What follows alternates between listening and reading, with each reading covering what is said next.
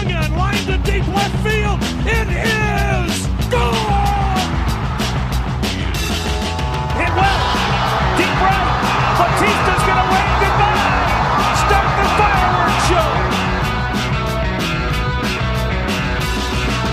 This is the official Covering the Corner podcast, episode 193. I am your host, Matt Lyons, and in this week's episode, we'll have some meatballs, some tidbits of information that the Guardians did over the last week, talk about Aaron Civale hitting the injured list with a strained wrist, what that means for the Guardians going forward, and for Aaron Civale.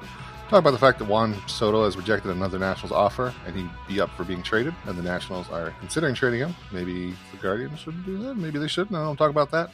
Look at the midseason standing stats, because we are now at the All-Star game, All-Star break. Looking at how the Guardians did in the first half, some surprises we've had, what we're looking forward to in the second half, maybe a bold prediction or two. And I think it's always worth looking at Nolan Jones, just for, it doesn't matter why, he's here. We'll look at him again. He was, again, very good, and he was almost going to start against a lefty until rain ruined it. So we'll look at Nolan Jones, how he's been the first couple weeks. Joining me for all that and more, another Mr. Merritt Rolfing. Merritt, how you doing? Oh, I'm great. Thank you for asking. I appreciate it.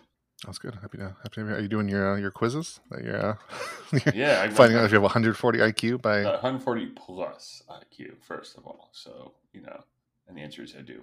Is it like WRC plus where 40 is over average? I don't know. It is actually. Thank you, Matthew, for knowing things. Yes, yeah, exactly. Yeah, that's because I have 140 IQ, so there you go. Maybe 140, maybe 40. Who's to say? I don't know. It's all the same. It's a rounding error. That's all it is. Yeah, exactly. It's numbers. Numbers are all made up by man anyway. The only thing I believe in is the stars themselves.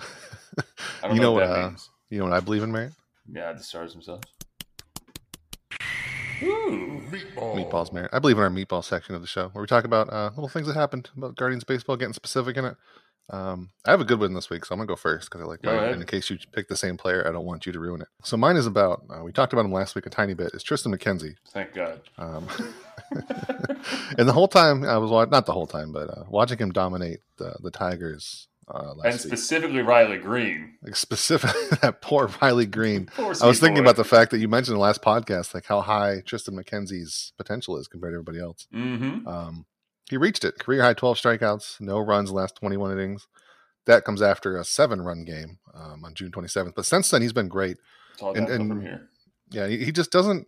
So I was looking at his Baseball Savant page just to find something interesting about him. I think the most interesting thing is that he looks terrible on Baseball Savant. Like we all love looking at those little balls, Merritt. The ones that go back and forth, little lines. The red ones are good, blue ones are bad. He has a lot of blue ones. A lot of blue. I mean, there's a surprising number of blue. It is very strange. There's nothing above like a high percentile that would point to he's been great. Obviously, he wasn't great to start the year. He had a couple of really bad innings or bad games in June. But he's bounced back, and like overall, his numbers are better than you'd think somebody who looks that terrible. He's a 3.20 ERA. You'd think if you get to that point, you'd have some sort of peripherals that point to being good. But the one thing I wanted to focus on him specifically, because even that start on what day was that? The 14th on Thursday. There wasn't like a particular pitch I don't think was dominating. His curveball looked super good, maybe better than it's ever looked, but it still wasn't like the best pitch ever, unless you ask Riley Green, who just could not hit that thing to save his life. But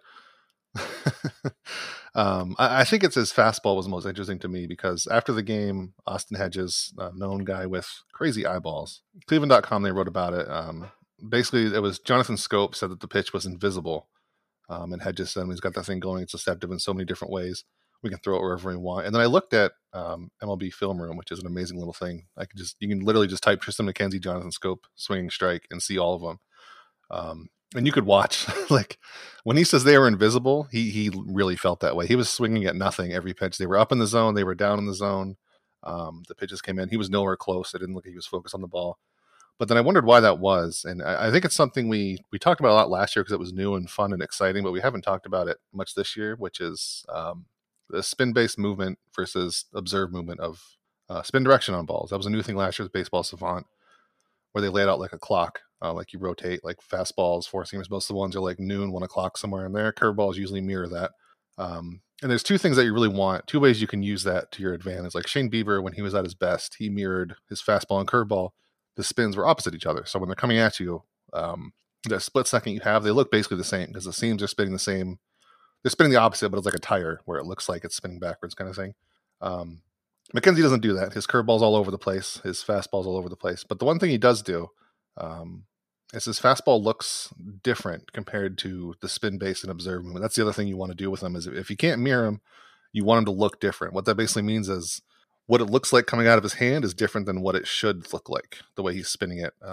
It's just pure deception on the fastball. It doesn't show up really anywhere else in Baseball Savant because he doesn't have a high raw spin rate or anything like that. He doesn't get a ton of swing and misses on it. He just gets enough. But like you look at his fastball, the spin base movement is like noon to 1. And then the observe movement is almost all noon, a little bit of 1. So it's he mixes those up. His slider especially does this too. It's a lot different. I don't know. It's just he's such a weird pitcher. I'm just trying to find anything that would point to the fact that he's been this dominant without having anything that looks dominant. I think part of it might be his long wingspan, the fact that he's so much closer to the mound when he throws. It adds a little bit of velocity, but I don't know. I think he's going to get to the end of the year and still have this weird Baseball Savant page that doesn't look great, but he's going to have better stats than we expect. He's basically going to be like Josh Tomlin in a way. I think he's going to be his peripherals will never match what he does, but he's just going to have the right pitches at the right time, and he's going to get by with them. I was thinking more like it was more like a Chris Young's kind of a situation, the lanky, seemingly soft throwing pitcher that he was on the Royals, right? In the World Series, yeah. He got by because of just what you mentioned before, extension. Like he just had a bizarrely long stride and reach, I guess, which made it just, like what Scope was saying about McKenzie's fastball, it just kind of blows up, even though he didn't throw 90 Young. No, yeah, it's not raw velocity. It's not at all. It's perceived. It's a perceived velocity, effectively. And we more and more and more we're able to quantify so much. I mean, MLB and Baseball Savant just released that new thing about just bat speed. Like we're getting it down to that point. We're not even talking about exit velocity. It's the speed of, and not even the whole bat. Specifically the sweet spot, which is insane. Yeah, they previewed that one graphic. Looks really cool. It's like a heat zone of where they could hit and where the sweet spot would have been based on their swing. It's ridiculous what we're getting. I truly cannot wait for being able to look at home runs that were not on the sweet spot or whatever. I don't know. You're just searching for that specific thing. But there's just some things, I think, because it's not really a thing you can measure. And maybe we'll be able to one day. But it just seems like it's so hard to measure perception. It's such a stupid thing. It sounds like such a dumb thing to say, but you can't actually measure how the hitter is seeing the ball out of it. Now, I mean, the predominance of the Tigers is not good at hitting right now. They're not a good team in general, and he did dominate them. His curveball was working especially well. Like some days you just have a better feel for it, and it's not it's not a great pitch. It was just great that day. It was -5. His four-seamer has been a killer the last couple of years. Actually, last year, never mind, it was terrible. But he gets some good vertical movement on that one too. But I that's what I've been wondering about, him specifically, just because he has such a, I hate to say bizarre, but a unique body type, I suppose, and just because he has that kind of over the top delivery, so it seems like it's probably coming from out of the sky anyway, and then. Like I said, his stride, he's just all legs and arms. His stride, and I was trying to find, there's 6.8 feet is what his extension is on his fastball this year. I don't have anything to gauge that against. But yeah, I wonder if it's just a perception thing. And one day maybe we'll be able to better measure it. I think that's what we're trying to do with things like extension, but the combination of how he throws it, the fact that his hands are so just huge, they're not so big that they give a great spin rate isn't bad on his fastball. It's 66th percentile, but maybe it just comes out of the hand strangely too. He just hides it in there, so you can't pick up the spin correctly. Combining that with the things we can measure just resulted in, again, it's not like he's consistently great. I think he got he was able to pitch against a bad team and he took advantage of it, which is an issue I think we run into all the time with Cleveland pitchers. Is at any given time, 40% of the division is dreadful.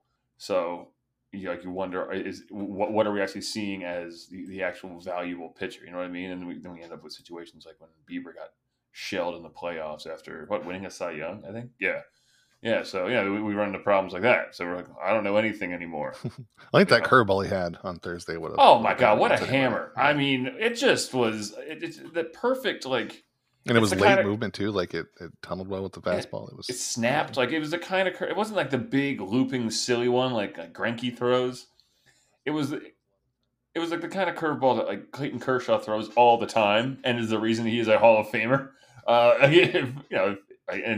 Kershaw's been throwing that since he was probably 15. McKenzie, it's not that good, obviously, but I think that combined with the fact that he doesn't throw, he has a slightly below average fastball, but his slider's above average in velocity, and I like that he's just a 3-pitch pitcher right now. I'm glad he's not trying to incorporate like a changeup or something like that, like too radically. I think he threw 25 of them last year and none this year, which is, again, nice to see because he's still, I feel like he's been around forever. I feel like I've been talking about him for 15 years. But yeah, he's only 24. So yeah, I mean, his rookie year, he threw him 10% of the time. Last year was 1.3%, and this year, like you said, none. So I think he's dropped that pitch, and it's probably for the best for what he's doing. Yeah, and we're kind of down the line. Like I think he could probably develop a really good one. He's really good at locating his fastball. Just don't work on it right now. And I think he could have a very neat changeup that would make him just an absolute weapon for years to come. So yeah. So what's your meaty meatball? Well, I'm going to talk about a pitcher. His name is Shane Bieber. He didn't throw a shutout, but he threw a complete game last Tuesday against the White Sox. Gave up a run. Cleveland ended up winning. It was pretty cool. We were all very happy about it. A couple fun little facts about that. This doesn't sound fun yet. Actually, it is fun. It's kind of fun and stupid. My favorite kind of stat. 2022, it was his best pitched game by game score this year, 84. So those game score is the thing Bill James developed just to kind of roughly measure how quality a start was, right? He did it against the White Sox this year. Did you know that last year his best game by game score was also against the White Sox? Isn't that crazy? He threw a shutout with a 91 game score, 9 innings, 3 hits, 1 walk, 11 strikeouts.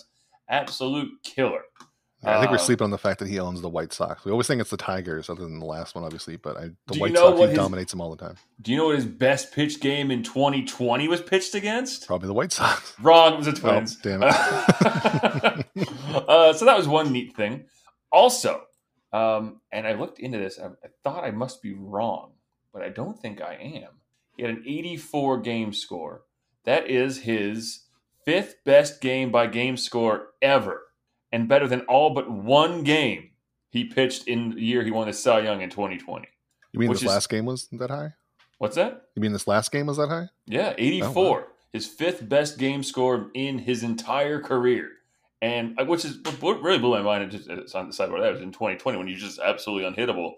He did not even record his highest game score, which was a 94, I think, in 2019. So that was pretty neat. And also, he threw the least fastballs in a start in his entire career that game at 24.2% of his total pitches being fastballs. That one's not as surprising. I think he's moving away from being a fastball pitcher, which Very much. itself is surprising. But do you know when his second least number of fastballs was? Probably the start before that. Yes. Do you know when the third least number of fastballs was? The one before that. Wrong. It was on August 15th, 2020. So against the Twins, probably.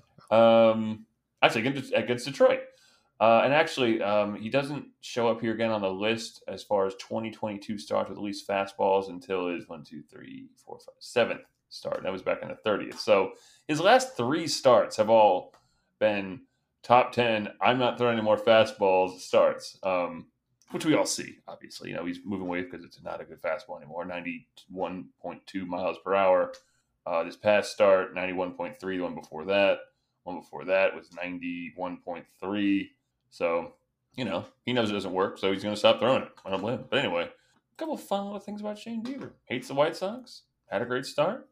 And doesn't throw fastballs. There you go. Yeah, it's his sliders are just about to take over his fastballs. I think 1 or 2 more starts if this is the trend. It's because like 34% sliders right now, 35 fastballs. So, but I think it's worth it because the fastball is not good anymore. Speaking of pitchers, I don't want to say.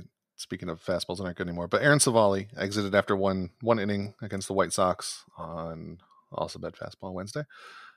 Sore wrist said he had. It was weird because he came off. He didn't look like anything was wrong right away.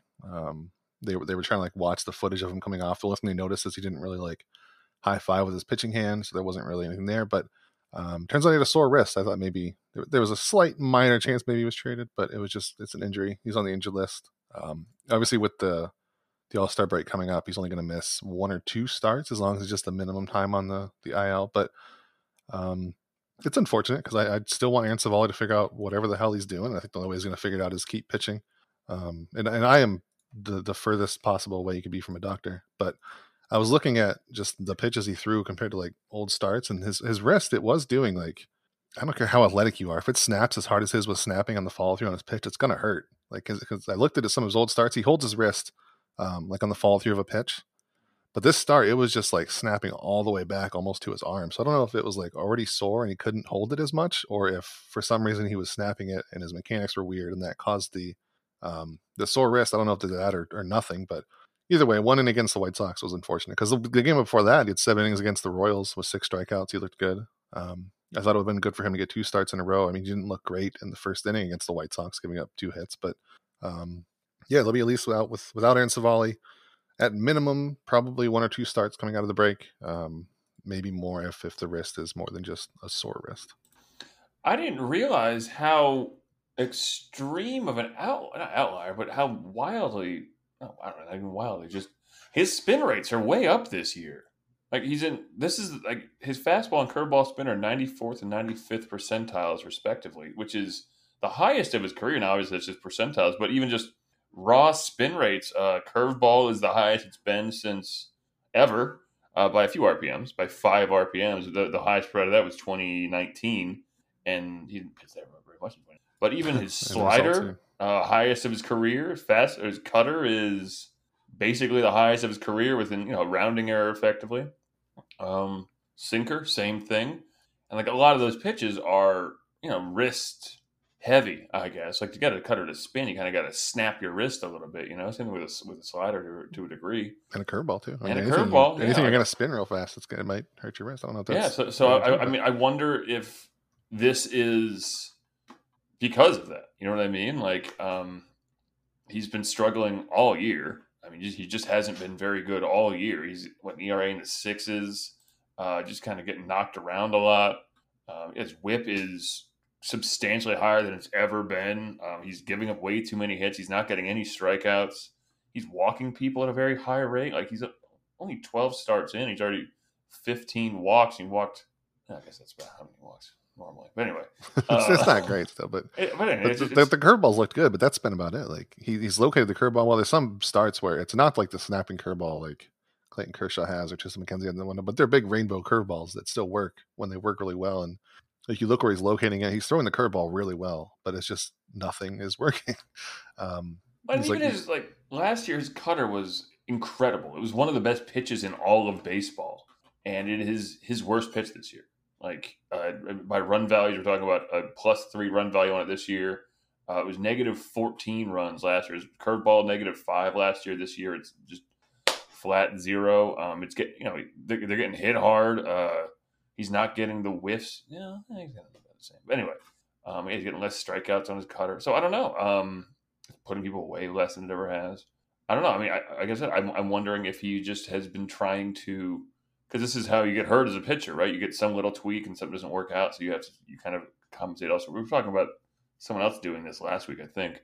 But I wonder if that's just kind of what we're seeing here is something was wrong, so he tried to force an issue. And you talk about McKenzie with a whole lot of blue on his percentile thing. Like Aaron Savali is everything except spin rates and his walk rate, I guess. The spin rates are incredible. Are wild. They're like I had no idea. That is like same curve as 2019 basically. And other than that, it's 80s and 70s and 80s. So.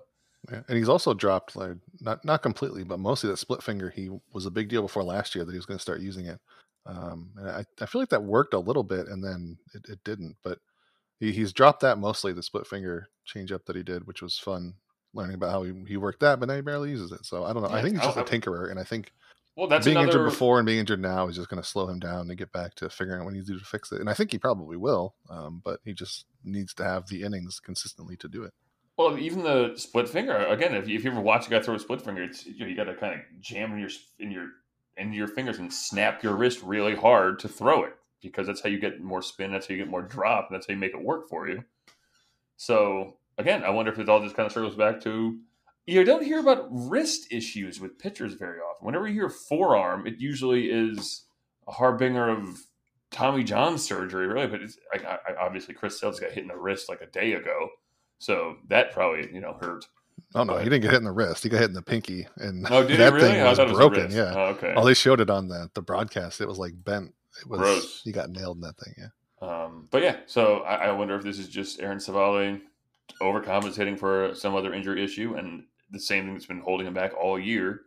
And he was hurt last year too, I believe, right? Yeah. I wonder if this is just. I hope he can bounce back because he's proving more and more to not be a frontline starter. But if he's your third or fourth pitcher, you're doing pretty well. So and honestly, they need pitching. We're gonna get to it in a few minutes, I think. But if their pitching can solidify some, they have a great shot at winning the division because the Twins can hit, but their pitching is falling off, and the White Sox are eating themselves. I guess I don't know. I can't tell what's going on with that team. They just beat the hell out of the Twins, so who knows?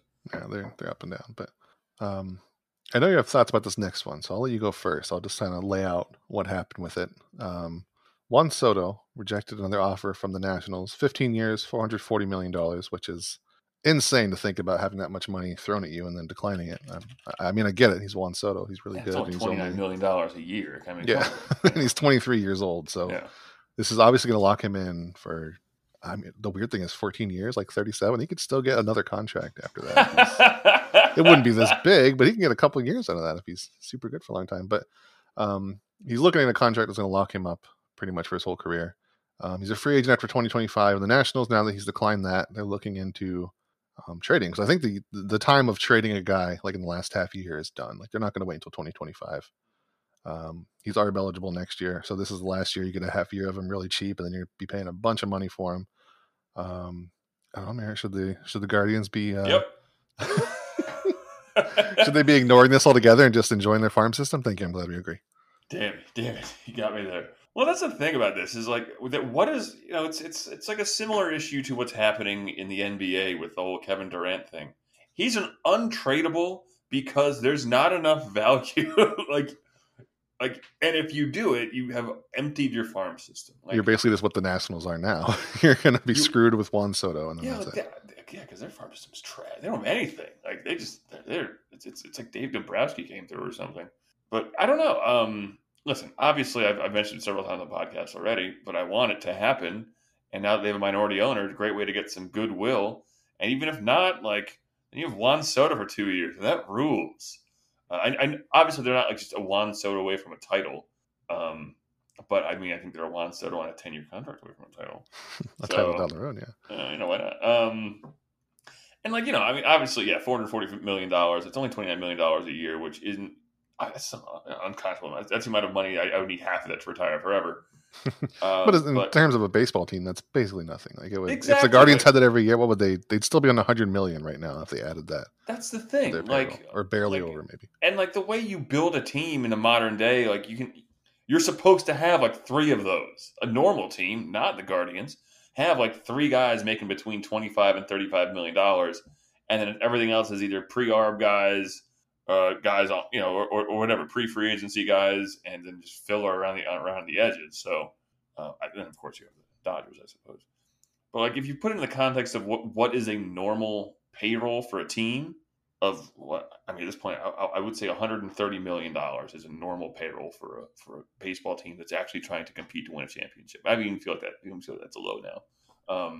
I think that's where you should be at if you're I don't want to say cost cutting, but a cutting edge team who's still building through prospects. You got a couple right, of guys. Normal, a non-New York or Los Angeles team, right? White Sox, Cubs,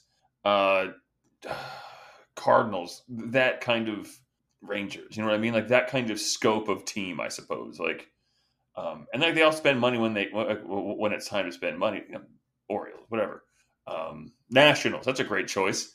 But I don't know. I mean, I'd love for them to trade for him. I'd be very sad if he didn't get a better deal from the Nationals, because then I can't go and see him every time I want to go to a baseball game, which I would prefer. But I mean, it should. What bugs me is I keep on reading the Guardians couldn't afford it. I'm like, I thought they had this dope farm system. What do they have? What's there? So I think if they could absolutely afford him in prospect capital, like their farm system is unreal. I would think so, right? I don't know what it would be, but like, just give him 6 shortstops. They got enough. Just See, I'm on the opposite end of you. If he makes it to free agency, I will be beating that drum. Pay him the damn money, get him in here, and have him. But I don't know. Like if you don't think he's going to sign a $440 million deal, I think it's pretty clear he just wants to be a free agent and try it out in 2 years and get. That's fair. I mean, Maybe a 25-year-old. And then I wouldn't like emptying the farm system for 2 years. I don't think, just because they have so many players who are. It's going to take so much. It's going to take like Daniel Espino, George Valera, all of your top guys just to get him for 2 years. I don't know.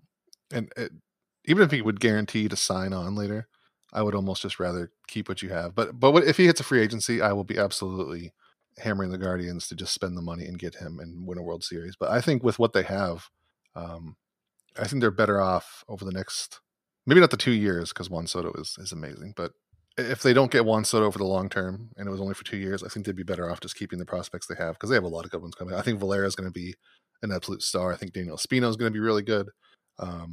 If you trade one of those guys for like a Brian Reynolds or somebody else, sure. But I wouldn't want to trade everybody for Juan Soto, as good as and amazing as he is.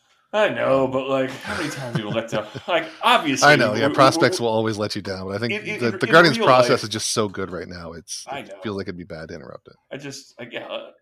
We both agree. Like, we both want him, and it's in real life, it's a silly thing for me to be banging the drum about this. But at the same time, like, even though he's hitting 250, he has a 162 OPS plus. Oh, he's ridiculous. Yeah, he's unreal. It's insane, man. He has walked just in the last 2 years 224 times to 147 strikeouts. Like, he's so cool. It's that little dance he does when he's I love it. Best. Like, they had a bobblehead of him doing the little dance. Like, it wasn't even his head that wobbled. It was his butt. It was great. Man. I don't know. Like, being more realistic, someone like Brian Reynolds or something like that. Regardless of who we're talking about, like, Brian Reynolds would be a major injection of positivity in a way to the lineup. Juan Soto would be like a bolt from Zeus, and to have him for several years, and it's like, I'm immediately getting mad at the new minority owner for not pushing this. I hate you. You're gonna call him up and why is he demanding you trade for Juan Soto and pay him $400? Who is this man yelling at me? How did he find my house? Get Juan Soto, you fucking jerk. Yeah. Why is he wearing a 69 Merit jersey? Who owns that? Hell? What is that? Ryan Merritt? No, that can't be right. What's going on here? Yeah, I don't know. He would be good, but I don't think they're obviously not going to do it. That's the overwhelming point here. But on the subject of the Guardians, clearly not needing Juan Soto. They are 46-44 at the midway point of the season. 2 games back of the Twins, still a game ahead of the White Sox. I keep forgetting the White Sox are not the team that's on top. The Twins are always just kind of there, and they're not doing anything special, especially lately. They're terrible. But the Guardians' win differential finally jumped back in the positives. They're +5. But we are at unofficially the midpoint. What is it? They've played 90 games, which is way less than everybody else. I guess they probably caught up now because double headers, but it seems like they've played so many fewer games. I think they have two fewer games played, I think, than the Twins specifically, which is. But they've got another doubleheader coming up, like right out of the All-Star break, and then another one for the game canceled on Sunday. Hell yeah, more doubleheaders.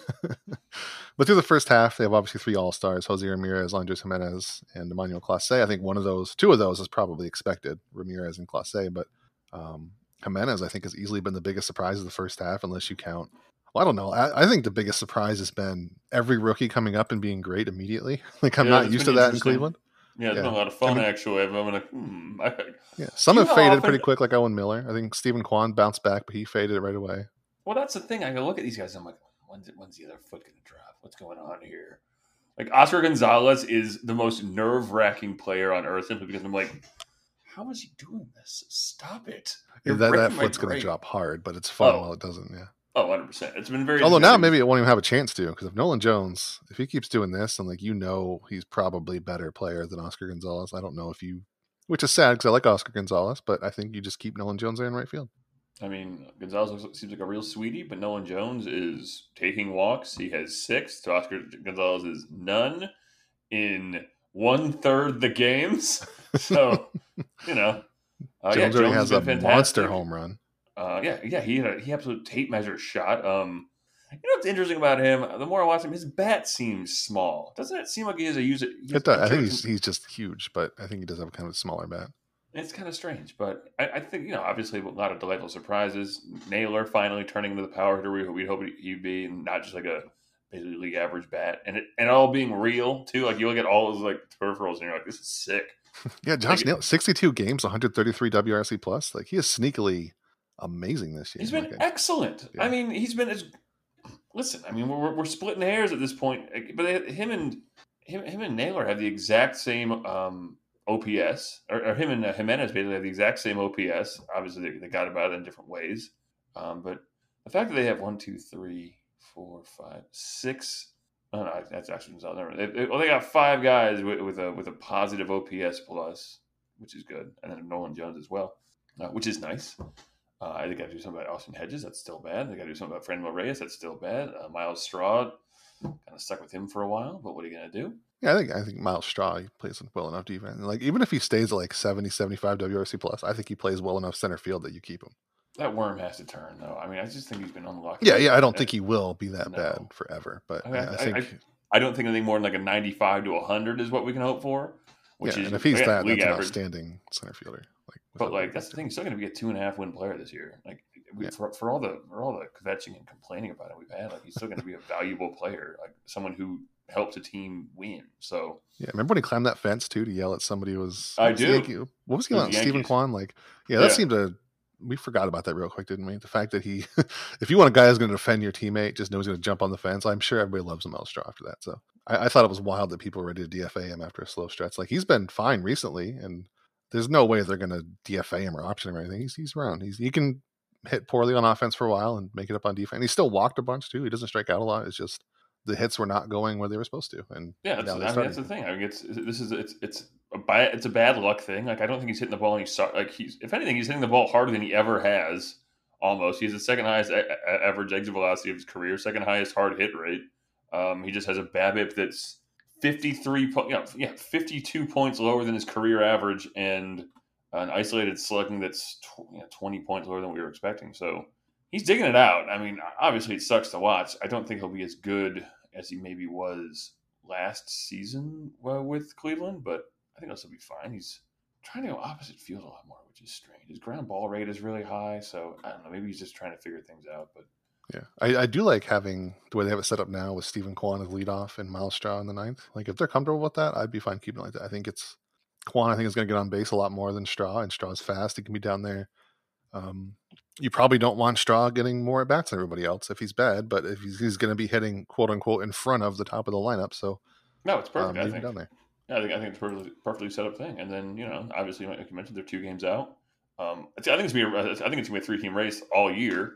Oh, for sure. Circling around to the White Sox, that Dylan Cease sure is turning into a problem. He's taken the place of Lucas Giolito, who's no longer an issue. Lucas Giolito was never this good, though. It's true. Like Lucas Giolito is as good as Michael Kopech is this year, and Dylan Cease is. He was always like throwing gas, but he couldn't find the zone, and now it's just like this is bad. This is bad news. This guy is an absolute just doomsayer. That mustache gave him the perfect, tuned his mechanics just right, and now he's nailing it every time. It's scary. Why did they get Johnny Cueto? What? Wait a minute. What? Yeah, apparently Johnny Cueto is on the White Sox. I just found that out just now. So there you go. Breaking news: Johnny Cueto on the team he's been on all year. I don't know. I just never picked up on it. Am I thinking of someone else? Maybe I'm thinking of someone else. I don't know. Anyway, other first half stuff. Amed Rosario, probably going to be traded, but he's looked really good since the beginning of June. Even with how good he's been, his WRC plus is still 107. So it's not like he's on the whole season. He's this amazing, unbelievable hitter. I think they're going to trade him, and I'm okay with that. I mean, that's the thing. Like he's so ebbs and flows. I mean, if you're going to trade him, now's the right time because he's hot at least. And you could look at the 109 OPS plus and what you said 106 WRC plus. What's his RBAT plus? Let's find out. Wait, hold on. Can you get it? Yeah, it's 108. Thank you. So there we go. Split the difference. The perfect stat. I love it. I love it to death. But yeah, I think he's definitely something they should move for a good reason. Obviously, he's your best shortstop at this point isn't playing shortstop.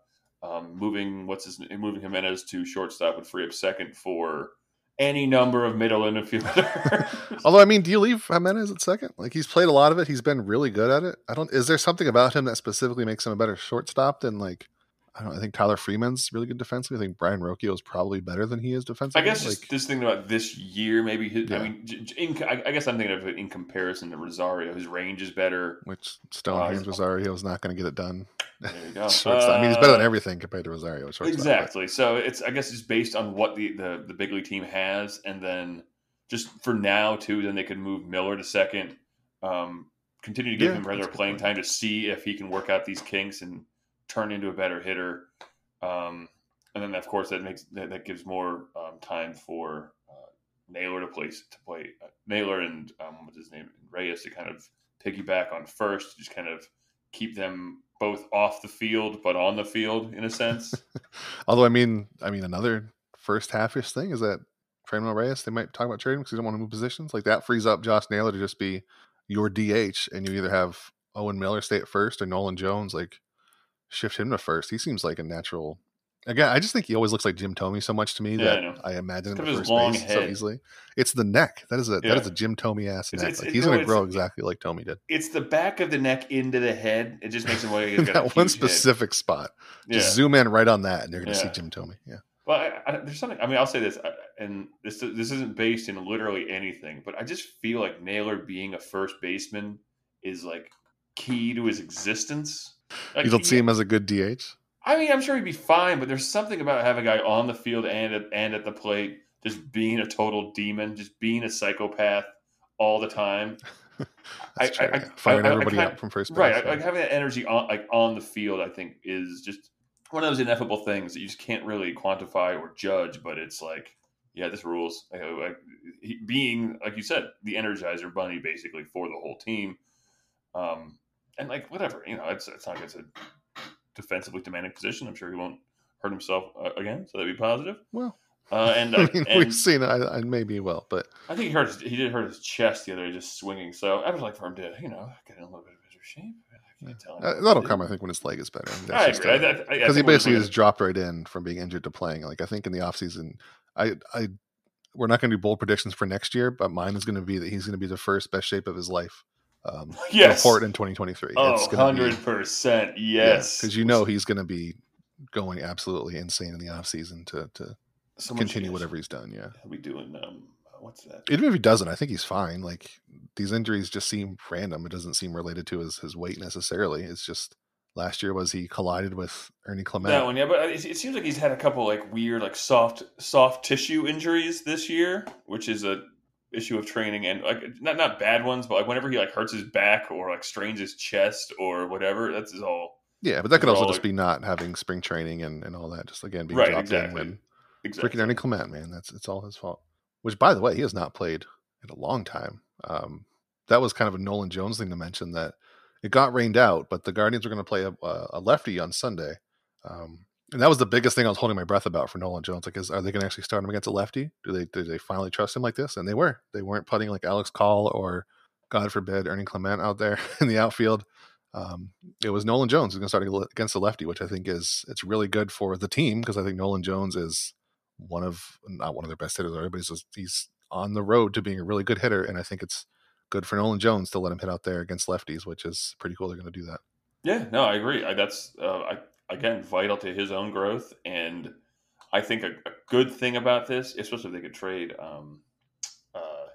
Rosario just to kind of give him more space in the field for, is just none of the other prospects I don't think are beating down the door now. Like, a lot of them are probably going to be next year kind of guys. Yeah. And the one that kind of is Will Brennan is an outfielder, so he's not going to be.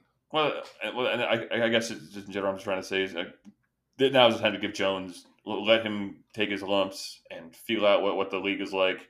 Let them adjust him so he can adjust, or even let them adjust to him so he has a bad finish to the year, but he can use that as motivation. And just, I'm not going to overly tout the guy, but the new hitting coach, I think he definitely has had a positive impact for some of the guys who've been there.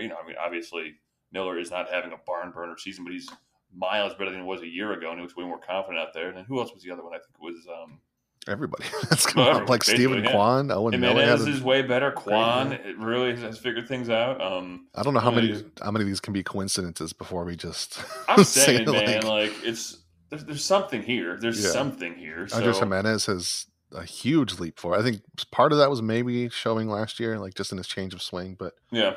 But like, it was going to take some time to we forget how young he is. Like he is just so dazzlingly young. There's so many young guys on this team. It's ridiculous. You got to get rid of this old man, Austin Hedges. Old man. He will find you. I've seen those. I've looked in those eyes. Don't mess with him. I mean, Bo Naylor too. Like he's going to be coming for that soon. So I wonder if he'll be a catcher. Bo Naylor? Oh yeah, for sure. Yeah. Well, Carlos Santana was a catcher. He was bad at it. So Mitch Martinez was a catcher. Everybody can be a catcher. Yeah, I don't think they'll ever have a catcher that bad again. Die, but I mean, it's easy to stand back there. I think if he's still there in AAA, I think at this point they're desperate to make it work, or they believe he's good enough to. Yeah, no, even if he can't frame or whatever, and he doesn't have as good of a stop, like maybe he's just good at managing a rotation, which can't really know until he's up here. But yeah, maybe they're expecting the robot umps to happen sooner rather than later, which means that framing is out the window. Yeah, that's actually kind of. Do they have others that aren't great framers? I don't think. I think they're all still really good defensive, but that's a good. If they're planning ahead for that, then I mean, who cares? As long as you are athletic enough to stop the ball and you manage your pitching staff, you don't need to frame. Which is kind of sad. Blocking and calling a game at that point is what you need. Being able to who was it? Oh yeah, Perez. Roberto Perez is just such a dazzling brick wall back there. Same thing with like Salvador Perez. Same idea. Just absolutely just nothing gets by them. Seeing that kind of catcher plays is awesome to me. I love it. So I mean, Austin Hedges is too, but good Lord, is he bad offensively?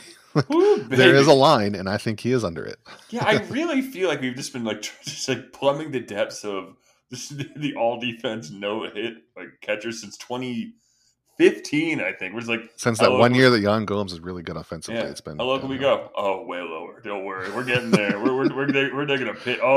Get in, loser. We're going down. What's that? No hits until July, and if anybody finally gets a hit, he gets thrown out at second or to to a double because he's slow as molasses. God, that was the best. Oh, was that was Roberto, right? That was Perez. Yeah, I was in attendance for that hit. It was up in Baltimore, and I was like, my wife was like, "What are you laughing about so much?" I was like, "That was his first hit of the year."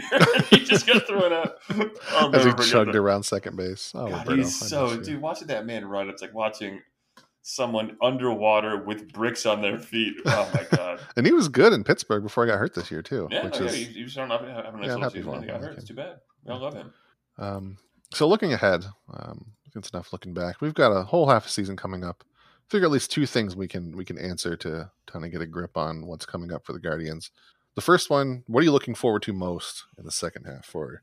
I just say team, organization, I guess anything. What are you looking forward to for the Guardians? I think a couple things. I'm excited to watch. Well, I'm excited to watch specifically Josh Naylor continue to grow as a player. He's still a flawed hitter, I think. He still has some issues. I don't think he walks enough, but I just feel like he's getting better and better as we watch him. Working counts more, hitting the ball harder, hitting the ball in places in the zone where it doesn't make any sense how he was able to connect on that one. And just seeing the growth, and other guys will be fun too, guys like Jimenez. But I just feel like Naylor more than anything is really the bellwether of this team, just to see how his offensive approach and how his offensive kind of output kind of grows, because he's made a leap, right? Obviously, changing the way he hits the ball. 44% ground balls now, the lowest of his entire career. Fly ball rate way up. Strikeout rate, higher than it's ever been, but who cares? Walk rate, though, again, highest of his career of any real note. 2019, I think he just had a cup of coffee there. 94 games, so okay. But watching him in general, and then I think just honestly, man, this race down the stretch is going to be very interesting. Just between them, the Twins, and the White Sox. Three teams, none of which really have maybe the White Sox are supposed to. None They're really various levels of disaster, basically. Right, exactly. They're all just incredibly flawed teams. The Twins' pitching is surprising at how bad it is, considering they have 50 wins. But and then the White Sox are just again. I was just looking at their stats and they have some great players. It's wild to me that they're as bad as they are. Abreu's having one of his best years of his career. Tim Anderson is typically great. Luis Robert is, I swear to God, he was hitting 215 a couple weeks back. He's hitting 301 now. Andrew Vaughn can hit, and then their pitching staff is great. I mentioned Cease before. Obviously, what's his name has been having a bad year so far. Jimenez. I guess because he's still dead. I don't know. Let's not making that joke. It's more. That's so funny. Who am I kidding? To clarify, that was when he had.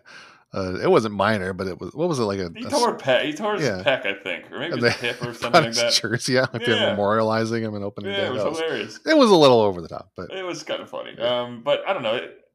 Again, this is still the latter half of a rebuild for Cleveland.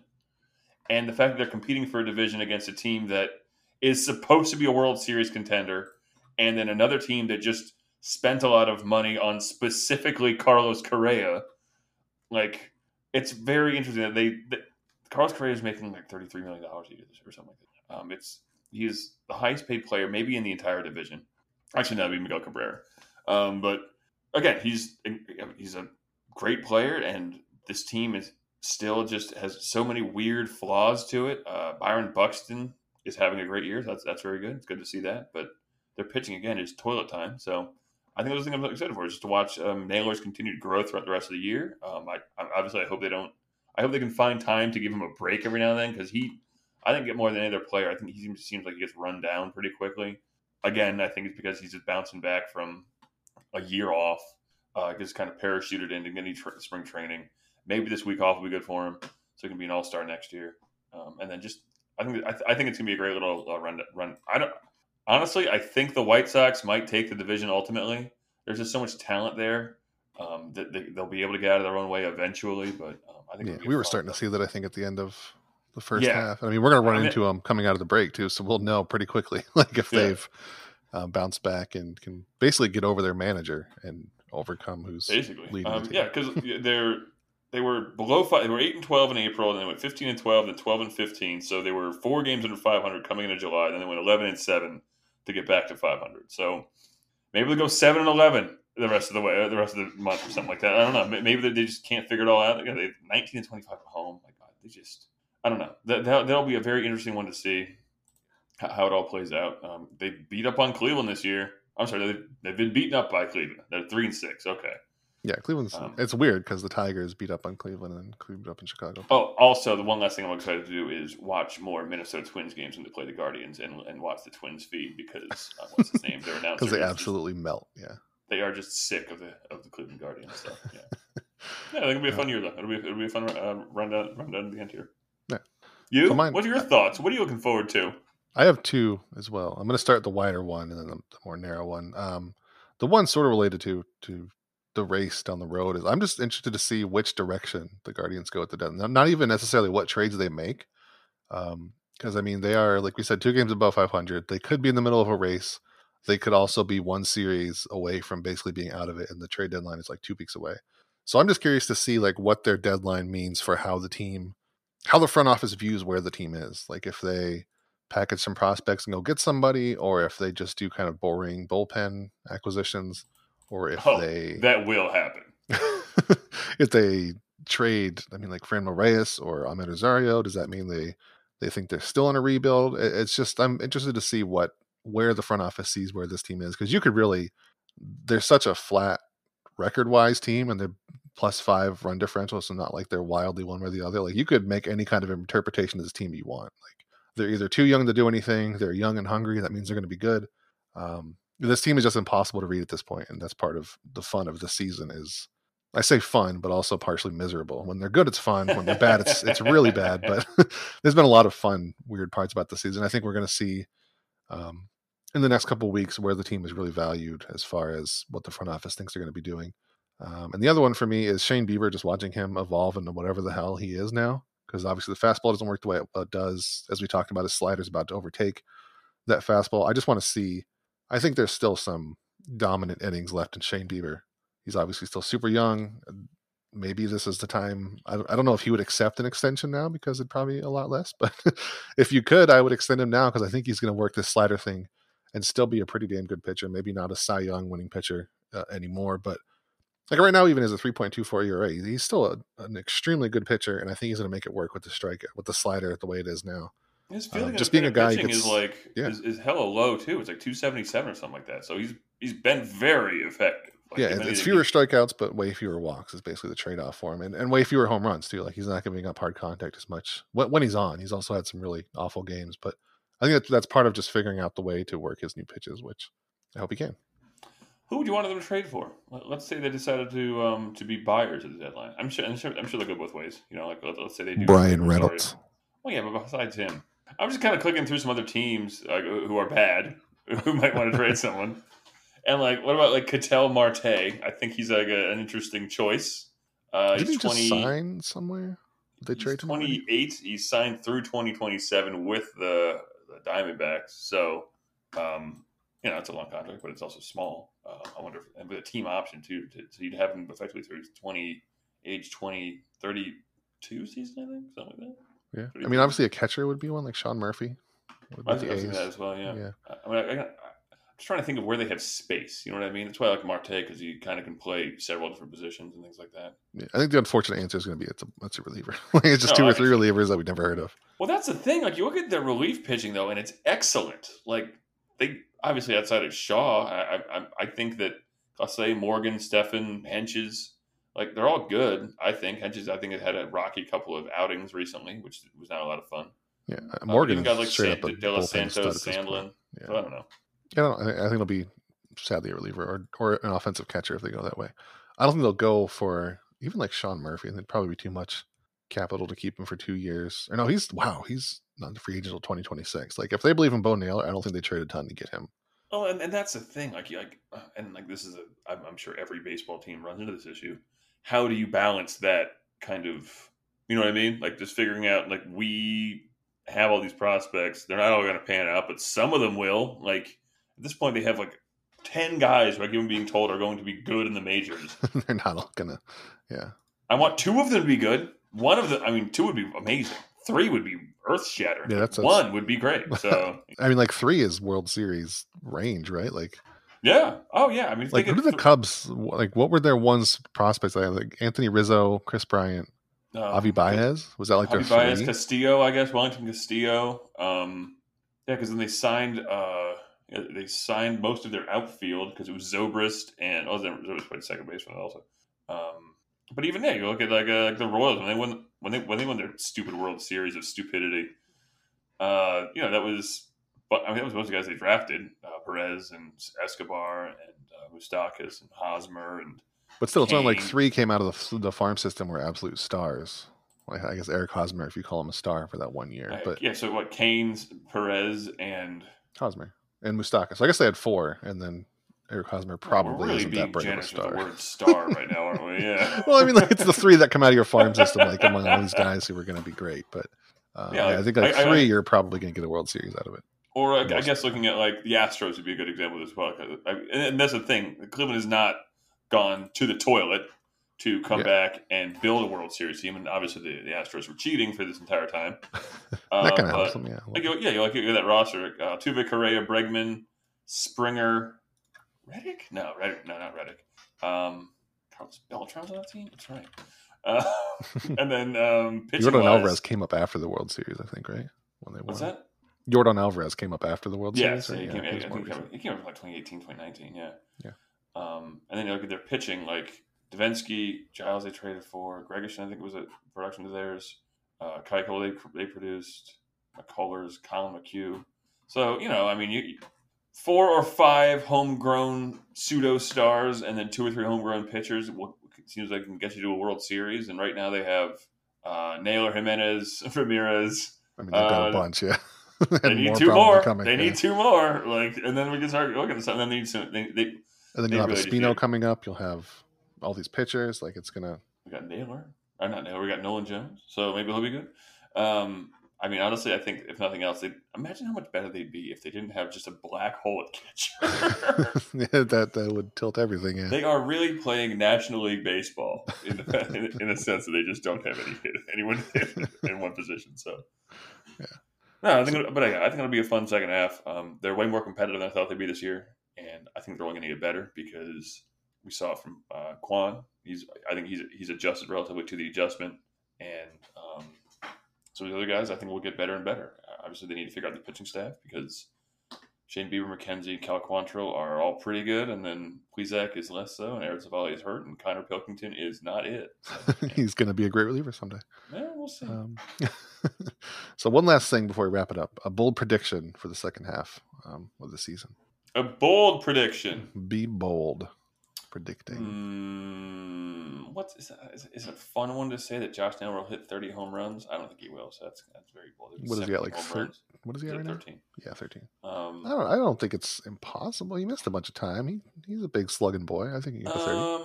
My bold prediction. The Cleveland Guardians will win the division. Oh, shoot. Yeah, that's. I think it counts as bold, and it's exciting because that'd be a fun one. And secondary to that, Cal Quantrill will finish the season with an ERA under 3.40. Oh, shit. Is he the best? Is that the best on the team? Is there a third bold prediction that Cal Quantrill is the lowest ERA on the team? It would not be him. No, McKenzie or Bieber will have a lower ERA than him. Okay, gotcha. I think we'll have 3 guys with ERAs under 3.40 at the end of the year. So basically, they're winning the division because pitching caught up to the hitting. Yes, exactly. Yeah, and some other stuff too. I don't know. Who knows? I don't know. They trade Rosario, move Jimenez to second base. Miller settles in at second and hits another 25 doubles, coming to 46 and 2 more home runs. So it's 46 doubles and 8 home runs. Yeah. What's your bold prediction? So mine is slightly narrower and less exciting than that, but I think Gavin Williams throws a pitch in the majors this year. Oh, fun. Okay. I like that. Yeah, he's 22. He'll be 23 next week. He was a very polished college pitcher. He has absolutely dominated high A and double A. And the Guardians, they purposely don't send their pitchers to triple A all that often, the ones they really believe in, because it's a bandbox in Columbus. So he's looked amazing in 70 innings between the two levels. I think at some point, even if it's just relief or if they give him a couple starts at the end of the year, I think we see Gavin Williams come up. This would be his first year in the organization, but I think he at least throws in the majors at some point, which would be a pretty amazing. I think he's already an amazing draft pick last year at 23rd overall. And I think we see him just get fast tracked to the majors and be super good because I think he's going to be really good. He's 6'6". He's a tall guy. Has an absolute rocket for a fireball or a fastball. So I'm excited to see him either way. Fangraphs lists his ETA as 2025, so maybe I'm way off, but I think there's a chance that he could. I think that was before the season. I think he's been a lot better.